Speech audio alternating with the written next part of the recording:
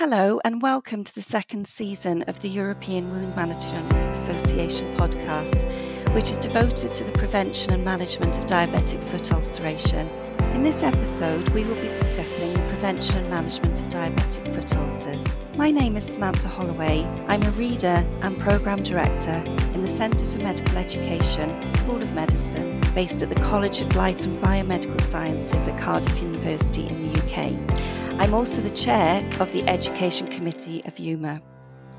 I'm very pleased to welcome Jaap van Netten, Senior Researcher at the Department of Rehabilitation Academic Medical Centre in Amsterdam, Netherlands.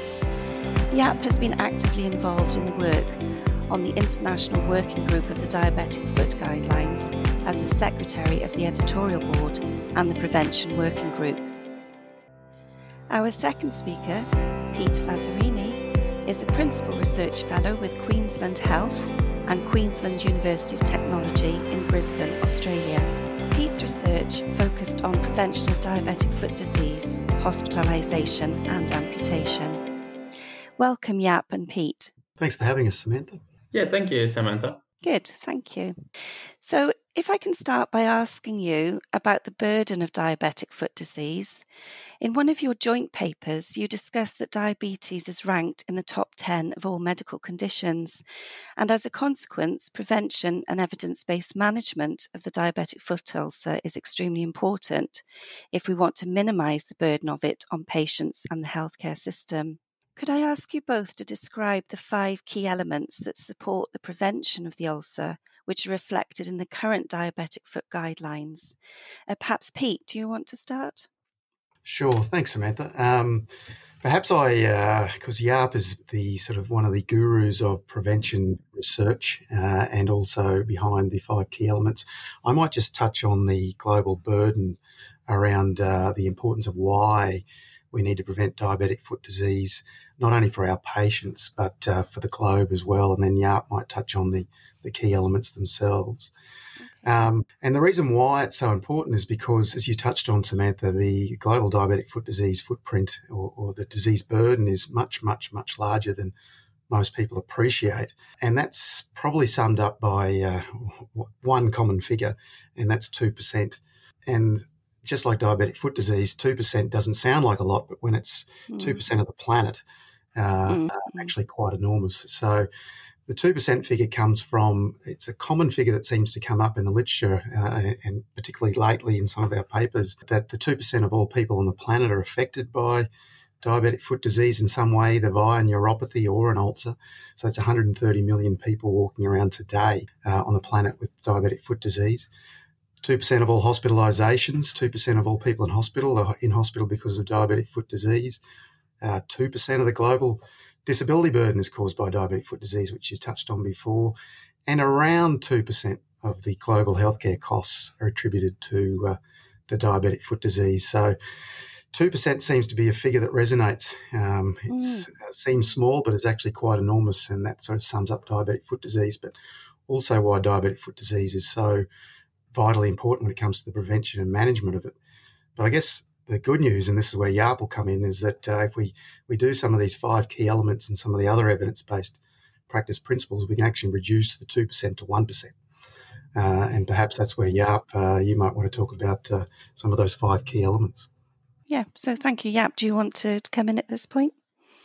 Yeah, absolutely. I think Pete clearly outlined that prevention of foot ulcers is really important. If we want to reduce the burden, the biggest bang for bucks is in making sure that people do not get a foot ulcer, because without a foot ulcer, there are no hospitalizations, there are no amputations, and you don't need all these extra costs that you would need when a foot ulcer happens. And within the international guidelines, and also seen in various national guidelines, are 5 key elements that we think are feasible and manageable for both clinicians and patients to focus on in order to prevent as good as possible foot ulcers from happening.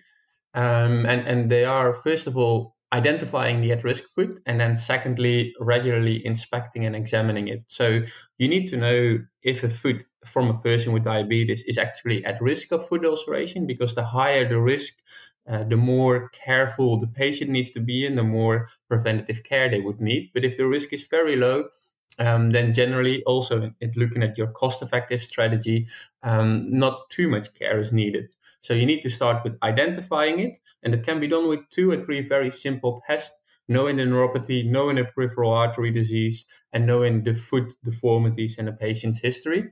And if the patient is at higher risk, you need to, of course, examine it more frequently. And you need to also examine more aspects of the foot specifically, such as the footwear and someone's self-care and self-management.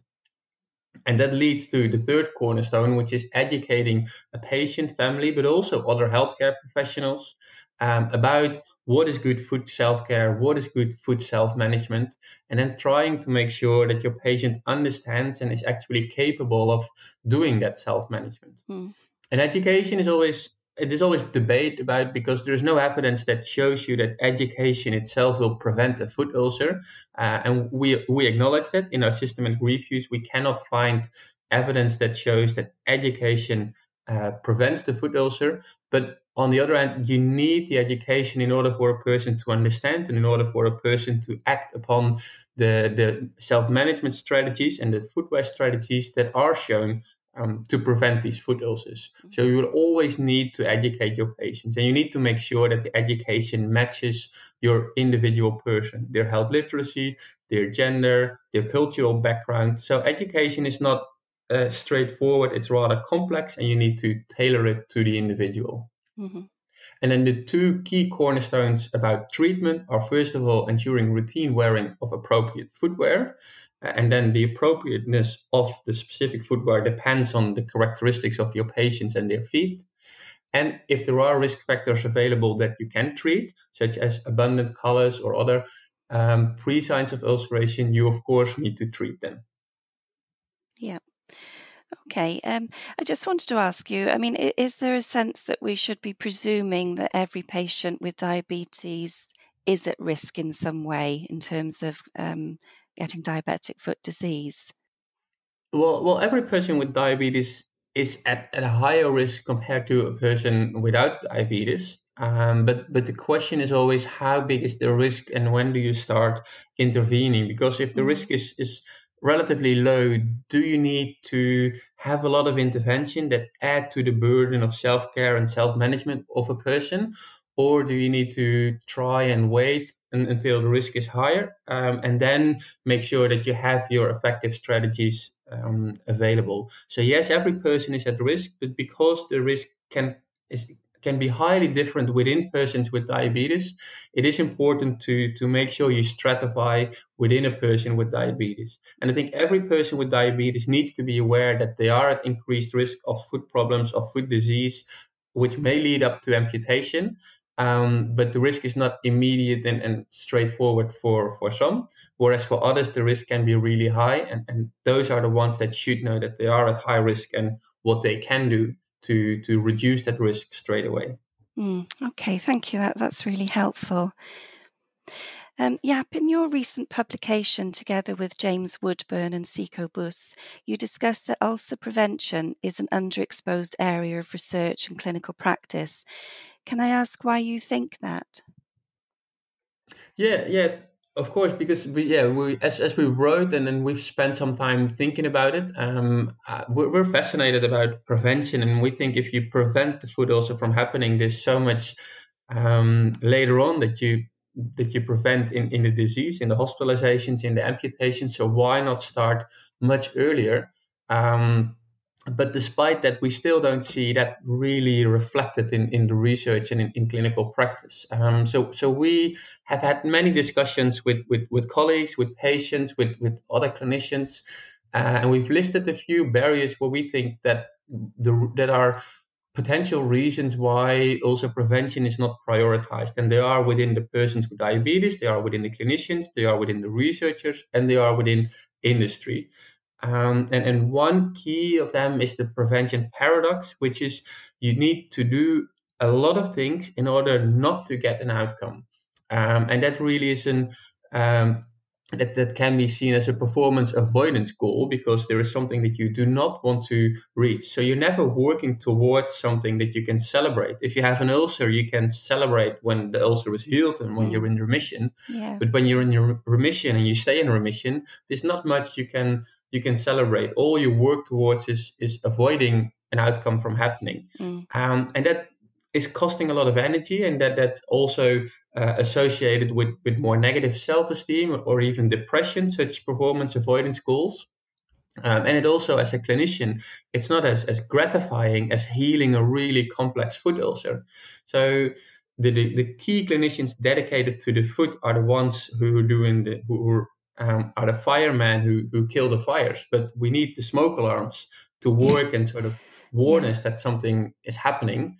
But it's less interesting to be a smoke alarm, and that could be a big barrier in not prioritizing the ulcer prevention. So what we probably need are more smart goals. So celebrate 1 year in remission, celebrate 2 years in remission, and make sure that it becomes interesting for patients to be ulcer free, but also create more positive goals, such as focusing on mobility and the increased mobility after your ulcer is healed, and to reflect on that and to probably measure it and show to your patients that they're actually more mobile than they were a year before, which could also, you as a clinician, give you more positive feedback that you're actually doing something that helps your patient, and then make sure you show it.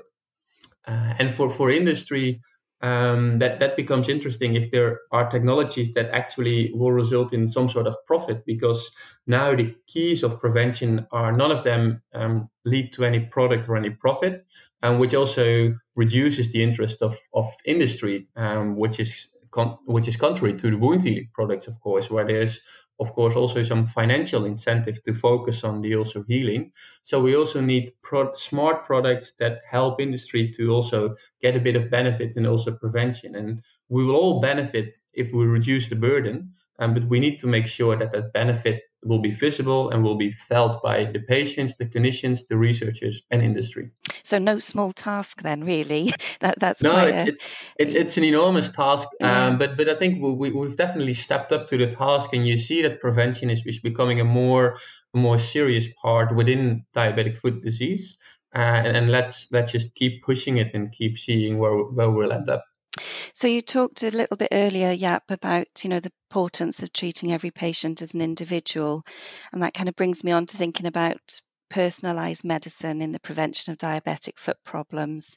Would you say this also represents a paradigm shift in thinking, and what would it take in clinical practice in order to enable this more personalised approach, would you say? Yeah, it's two things. It's, on the one hand, it's a big paradigm shift, and on the other hand, it's something that we probably all do on a daily basis as a clinician, because as a clinician, you look at your patient and you treat the patient based on what you see in front of you. But all our guidelines and all our protocols are really broad and are based on general recommendations for a lot of broad group of patients. So where we need the paradigm shift is to help clinicians to make choices on that individual basis that are not based on your clinical gut feeling, or that are not based on what you see here and how you are trained, which may differ from what will happen in the region next to you, or in even the carer next to you. So what we need is we need guidelines, and we need help in how to personalize this treatment. How do you make these personalized choices, and how do you make them based on the evidence? And I think that's the paradigm shift that we need. We need to describe which choices do you make for which patients and when. And in ulcer prevention, it's too broad. We give them good footwear, and then we hope patients will run off. But good footwear depends on the circumstances that you're in, depends on your social situation, depends maybe on the time of year. So even within footwear, you need to have these guidelines available, or have such an outline on how to personalize the specific treatment. And I think that's the paradigm shift that we need to work towards, to make sure that we all do this, but we do it in a structured way, so that every patient gets the care that they deserve. Yeah. And also what's important is making it person-centred or patient-centred, as you talked about. And, UMA have done a recent document looking at person-centred management, which is trying to push that forwards as well. So it's a really important aspect of the management of patients with diabetic foot disease. So thank you, Jaap. Pete, perhaps I can come to you now. As a podiatrist by training and a researcher with a special interest in prevention of diabetic foot disease, do you think there's enough emphasis on prevention in research and clinical practice? It's a very good question, Samantha, and with a very short answer of no. Okay. But no, there's nowhere near emphasis on diabetic foot disease research in general, let alone research on prevention of diabetic foot disease. And if you considered, although this is probably a bit of a pipe dream, but we'd like to think that research funding provided to any condition should be somewhat equivalent to the proportion of the burden it causes. We know that's not always the case, but if that was the case, diabetic foot disease receives perhaps 1/500th of the research funding that it should. And I say that because, again, as I talked about before, the 2% figure, around 2% of the global disease burden is made up from diabetic foot disease. Yet diabetic foot disease receives probably an estimated less than 0.004% of global health research funding. So that's about 1/500th of the research funding it perhaps should do if it was funded equivalent to the burden. But then you think of the poor cousin of, as Jaap's touched on, of diabetic foot research, which is poor old prevention, which, according to a really lovely paper by Jaap and Siko and Jim that you talked about earlier, Samantha, receives probably around 3% of the total current diabetic foot disease research funding. It's pretty clear that prevention of diabetic foot disease research receives nowhere near the funding it needs, and that's probably why we've got a very high prevalent and recurrent condition that causes a lot of hospitalisation and disability and amputations on our hands because we're not spending the required amount of money to prevent it. But in saying that, as Jaap's touched on, it's certainly not gloom and doom. Things are getting better with people like Jaap and Siko in Europe, and David Armstrong and Bijan Najafi in the States, and Neil Reeves in the UK, and Co everywhere. John Gollage in Australia are starting to get some funding for research for prevention in diabetic foot disease, which is not only great for prevention of diabetic-related foot disease and research, but it's starting to translate to fire alarms, as in many cases Jaap's talked about, such things like home temperature monitoring becoming easier to detect hotspots in feet and impending ulcers, and smart insoles and moon boots and things to not only to detect abnormal pressure, but to hopefully do something about it by offloading it. And mobile phone apps galore in terms of trying to motivate patients to self-care. So in terms of, that was a very long-winded answer to no. We need a lot more research, a lot more funding of research that will then hopefully translate also to clinical practice as well. Okay. Pete, I think it was you that touched on this notion of remission earlier on. And I'm just wondering, we see a lot about diabetic foot disease and its consequences being compared to cancers. Is that a helpful analogy, do you think? I actually think it is. I think remission is a concept and a term that David Armstrong introduced, and I think it's really poignant and, as you said, sort of aligns with cancer.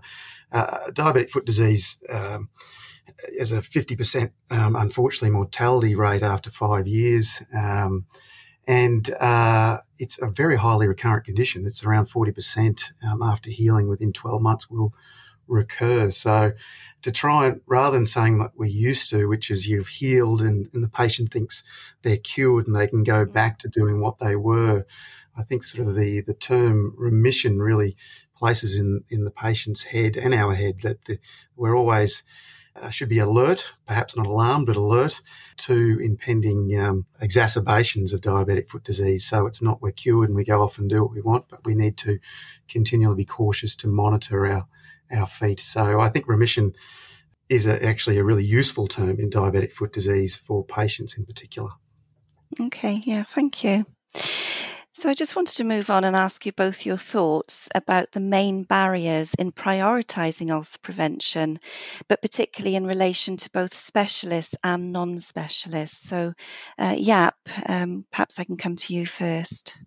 Yes, it's partly what I discussed earlier. It's about the difference between being a fireman who has to heal this really complex wound versus being a smoke alarm who has to be alert and vigilant for your patient, but then not really having this massive celebration when it's going well, against all odds. So the key specialists in the fields are the firemen working in the multidisciplinary hospitals, in the centers of expertise.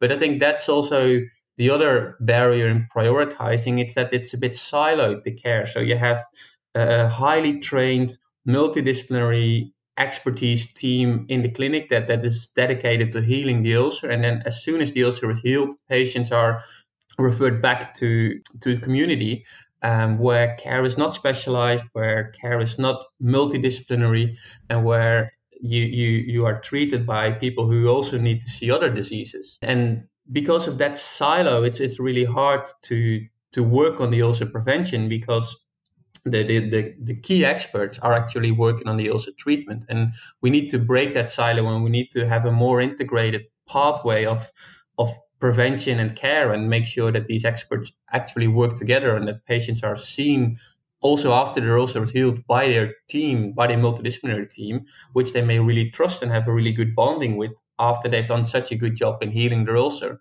So we need to find a way in order to improve the communication and the care and the pathways between the specialist and the non-specialist. Okay, thank you. And Pete, what would you add to that? Yeah, I completely agree with Jaap. I'd say one of the main barriers is perhaps, and perhaps one of the solutions, but one of the main barriers at the heart of foot disease problem, as many know, is neuropathy. But we tend to forget about neuropathy a bit.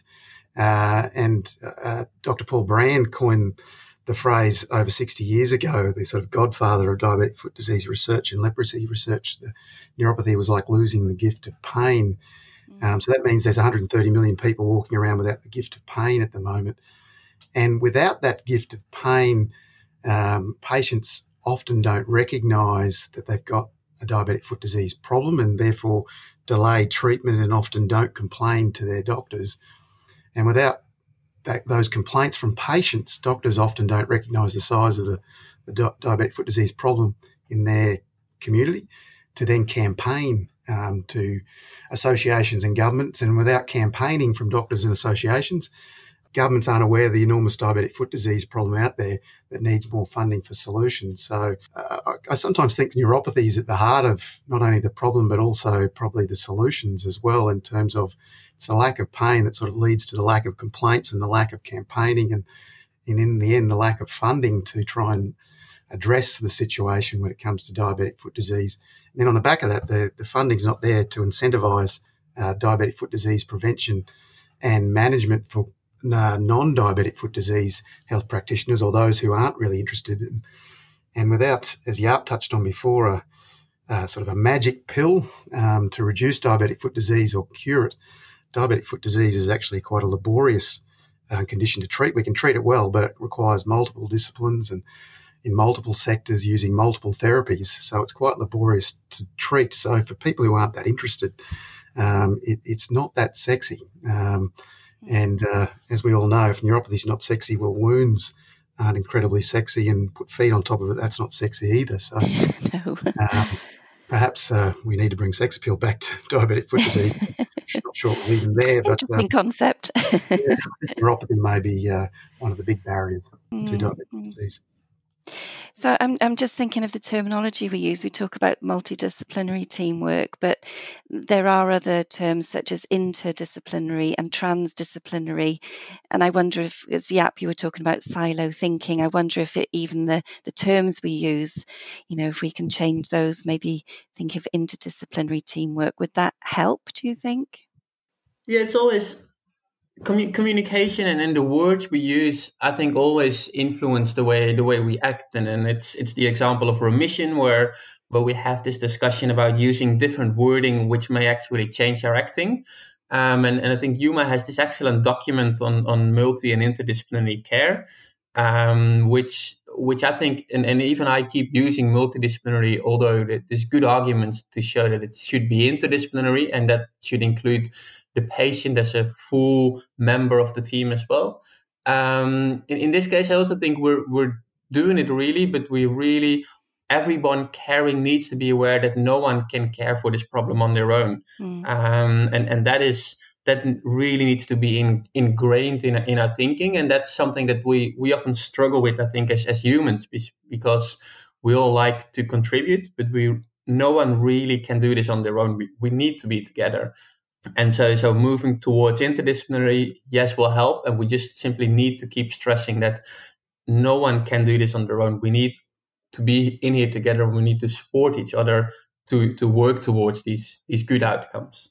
Yeah. Okay, thank you.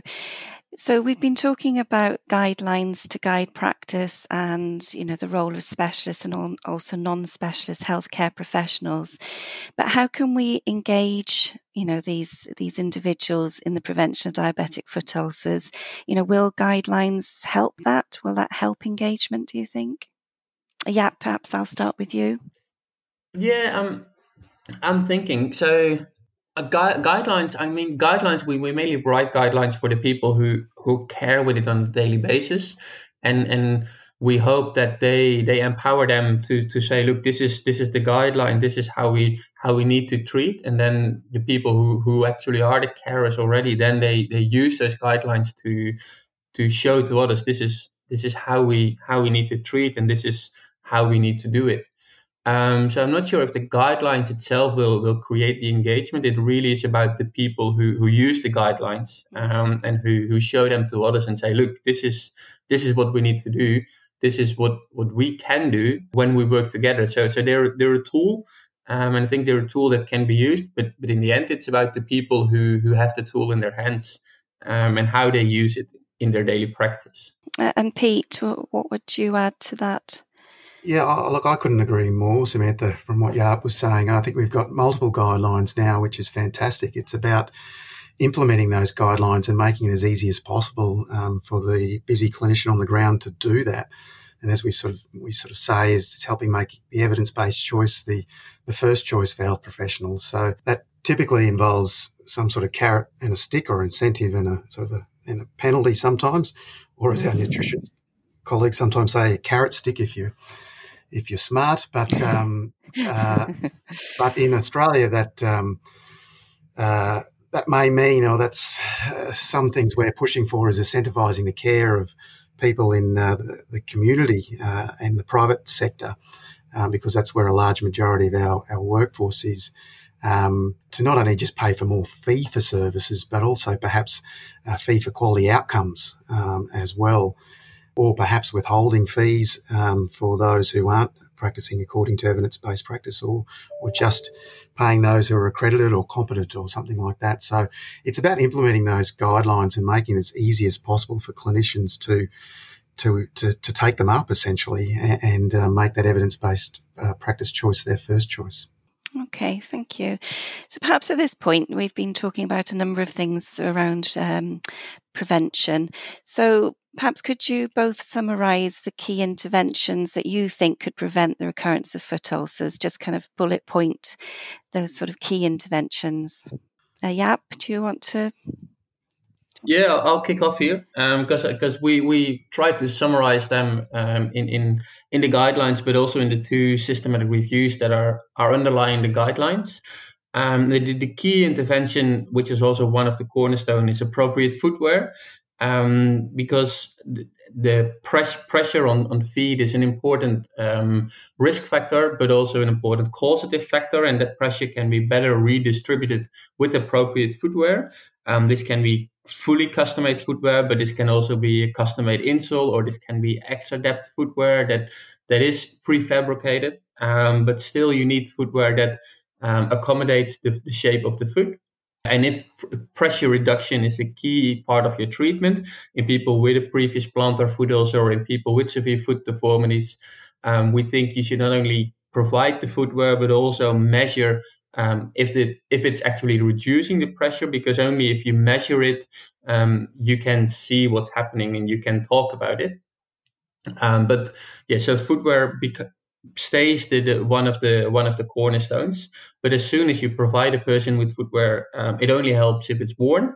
And so adherence to wearing footwear and interventions to improve this adherence are also key in here. And we're now seeing some shifting attention. So we haven't found much evidence for this, but we do see some attention in educational approaches such as motivational interviewing, in order to make people more aware of the importance of footwear. And what we also see is that that you get footwear for different contexts. So we've recently developed specific orthopedic custom-made footwear that has to be used inside the house, because people take a lot of steps inside the house without knowing that they're at risk, because the house feels a safe place. And we've made some sort of indoor footwear that feels like soft, nice indoor footwear that really is as good as outdoor custom-made footwear in redistributing the pressure. And we see that it improves adherence, and we're currently following patients to see if it also actually prevents the foot ulcers. So I think that's one cornerstone, and I'll pass on the baton to Pete to talk about surgery, because that comes closer to offloading, where Pete's expertise also lies. Okay, thank you. Yeah, Pete, do you want to go ahead? Great, thanks, Jaap. I was going to reiterate the offloading footwear, as Jaap said. Jaap didn't touch on one of his babies, which is home-based temperature monitoring to detect early problems before they become an ulcer, as well as a major area that people are looking at, and then to act in terms of reducing their activity to try and offload their plantar pressures to try and prevent that ulcer from occurring that may have been detected with the home temperature monitoring. But in terms of surgery, that's where people generally have a rather significant deformity, or sometimes not, but a rather significant deformity. And in the offloading guidelines, we found reasonable evidence, still low quality of evidence, but starting to be consistent evidence that there's a number of procedures that on various specific deformities that may be very useful to not only heal ulcers up, but to prevent their reoccurrence as well. Things like tenotomies for sort of cock toes, hammer toes, which are quite simple to perform in outpatient clinics. And then other procedures like Achilles tendon lengthening can be useful for forefoot ulcers. I should have said the tenotomies are generally for the apical or ulcers on the apex, whereas Achilles tendon procedures have been found to have some benefit for ulcers on the plantar forefoot. Metatarsal head resections the same, and arthroplasties, joint arthroplasties have been found to be useful as well. But we do need a lot more controlled trials on these surgical interventions, and I'm happy to say there are a few underway to show clearly which interventions work for on which particular outcomes, because we think they are working, but there's still a low quality of evidence out there. Okay, well, we look forward to seeing the results of those ongoing studies. Thank you. Yeah, and I think Sam, because I was going to keep them for last, but the self-management strategies, that is probably the intervention strategy where it is most happening at the moment in temperature monitoring, which is a self-management strategy for persons to see the ulcer coming before it's actually there. And we've just completed the trial, so I can't speak about it yet. We're about to submit it, but we did present it recently at the DFSG, where we did see some effects in our RCT, but on the other hand, it's not for everyone. And you see the newer papers on that topic as well. So in self-management, what we really need to work towards is to find out, again, in the personalized medicine, what self-management strategy will work for what person and when. And that's also probably where we can see industry coming in either mobile apps or in making better monitoring technology to make sure that the patient uses the right self-management strategies at the right moment in time, because you don't need all of them all the time in order to prevent these foot ulcers. So I think that's the space where most of it will be happening in the coming years. It sounds like there's quite a lot of exciting stuff happening, so we really look forward to that. Moving on to something slightly different, thinking about the role of associations such as the European Wound Management Association. Pete, perhaps I can ask you, what role do you think they have in helping to secure more focus on the prevention of diabetic foot ulcers? Yeah, associations have an enormous role, Samantha, in terms of what they can do to improve the situation. And we've seen associations and sort of foundations work really, really well in other conditions in particular. And I think we can learn the lessons of, and when I say the other conditions, things like breast cancer awareness and cardiovascular disease, heart foundations, etc., have had really good strategies to engage a focus on their particular conditions with government that I think we could perhaps take a few leaves out of, I guess, some of their playbook, if you will. So what they seem to do well and what associations seem to focus on, and perhaps we could focus on, and ORMA in Europe could take is taking a lead in that, is to come up with cut-through messages, I guess, that the community and government become engaged with.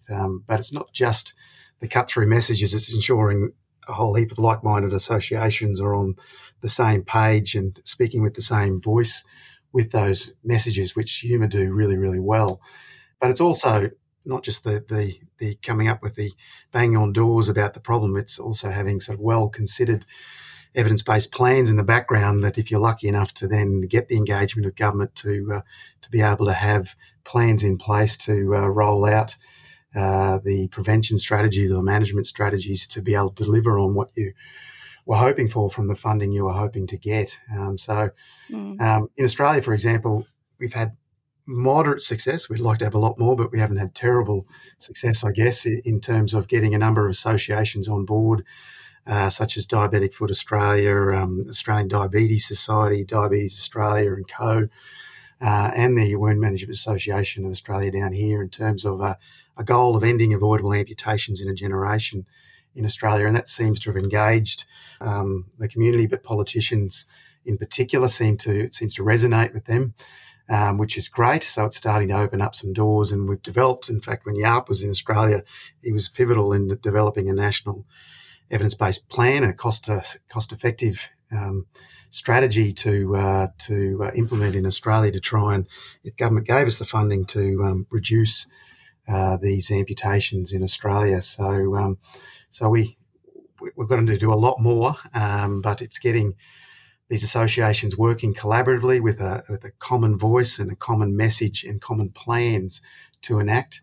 But the other thing that we'd love to have is, and other, I guess, conditions seem to do quite nicely, is to engage celebrities or sporting stars or whatever in terms of getting the message out there to the community in particular, to then engage government as well. So it'd be nice to not only have everyone on the same page, but having celebrities or sporting stars singing from the same hymn sheet in terms of getting the messages out to try and engage more focus on the prevention of diabetic foot ulcers. Yeah, and picking up on this collaborative working, Jaap, what do you think is key for associations to try and facilitate that collaborative working? Yeah, I think as Pete outlined, that associations really have the power to connect. They have the power to connect clinicians. They have the power to connect the end users, but also they can play the political game. They have strong links with industry. And I think that's where associations come into play. They can connect all the different key players in the field and try to make sure that it's not only the evidence that the researchers try to deliver, but there's also implementation plans, and there's also the willingness to implement them, and then the money available to actually facilitate those implementations in clinical practice. So the associations are really the key in bringing everyone who has a role at the same table, and to make sure that everyone contributes from their background and their strengths. And I think that's what UMA is doing really well in Europe, and we see it from different organizations throughout the world. And as Pete just said, Diabetic Foot Australia, it's one of the few really key national bodies that focuses on the foot, but they make sure that all the other associations that do play a role can participate, because that's what associations can and should do. Bring in the people and bring in the workforce to actually get something done and get something changed. Yeah, I think, through our conversation, both of you have touched on sort of the importance of investing in research.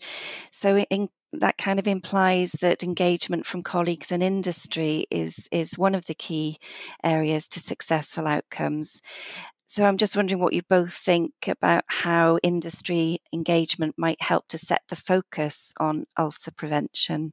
Pete, do you want to start? Yeah, I think engaging with industry is critical, Samantha, and Jaap talked about it before a little bit. Is trying to help industries, I guess, see profitability in evidence-based practice that not only improves patient outcomes and reduces burdens and costs to government, but also, obviously, for industry, it's about the bottom line of bringing some profitability to their particular company. So it actually sounds a little bit simplistic, but I was chatting to a much more learned colleague than myself last year, actually, in terms of how we can really improve diabetic foot disease care and involve industry. And he said, we need a pill that works. And that's what's happened in a lot of other areas is pharma companies, a pill that works in terms of effectiveness, but also in terms of coverage and profitability for patients. So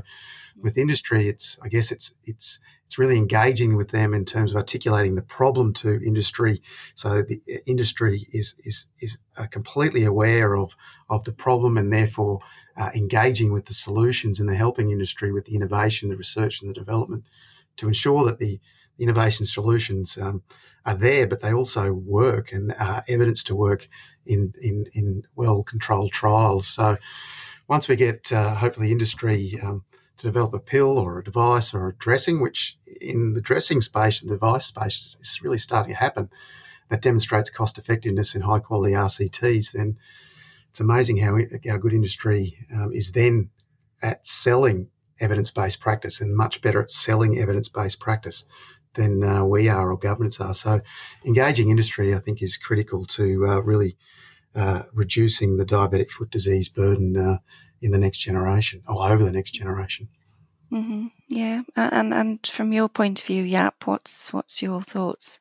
Yeah, again, I completely agree. I mean, we've had quite some conversations over time, which is why we seem to agree all the time.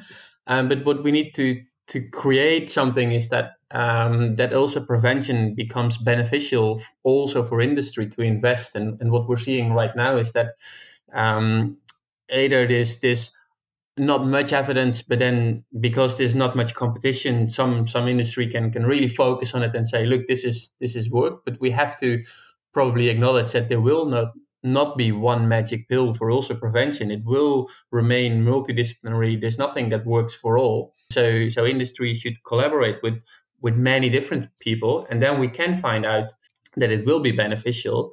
And we need to change our thinking in that we need money upfront. You need to invest money first and then later reap the profits by not getting the foot ulcer and not getting the hospitalizations.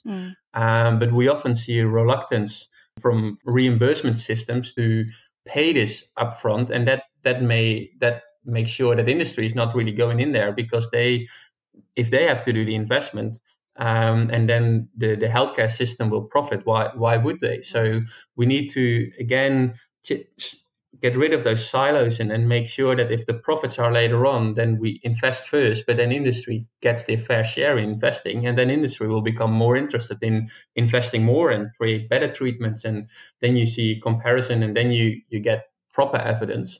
So that's why we need to start putting the money where our mouth is, which is we need to invest first, and then later on, as a society, we will reap the profits by reducing the burden. But we need to invest at the beginning. Yeah, so the notion of invest to save, that's been used in terms of prevention of pressure ulcers or pressure injuries, and we see that talked about. So it's an interesting concept, but relatively simple, but as you say, challenging. So perhaps I'd just like to ask you both, finally, what are the key take-home messages for our listeners, particularly linked to the prevention and management of individuals at risk of or with an existing diabetic foot ulcer? Pete, do you want to start? Sure. I might speak more globally, but 2%, I think, is the take-home message. Okay. And it can be 1%. And why I say 1% is that we know that we can reduce hospitalisations, amputations and costs by around half if we implement what we know works already in the research, which is already in the guidelines that Jaap's talked about, into clinical practice.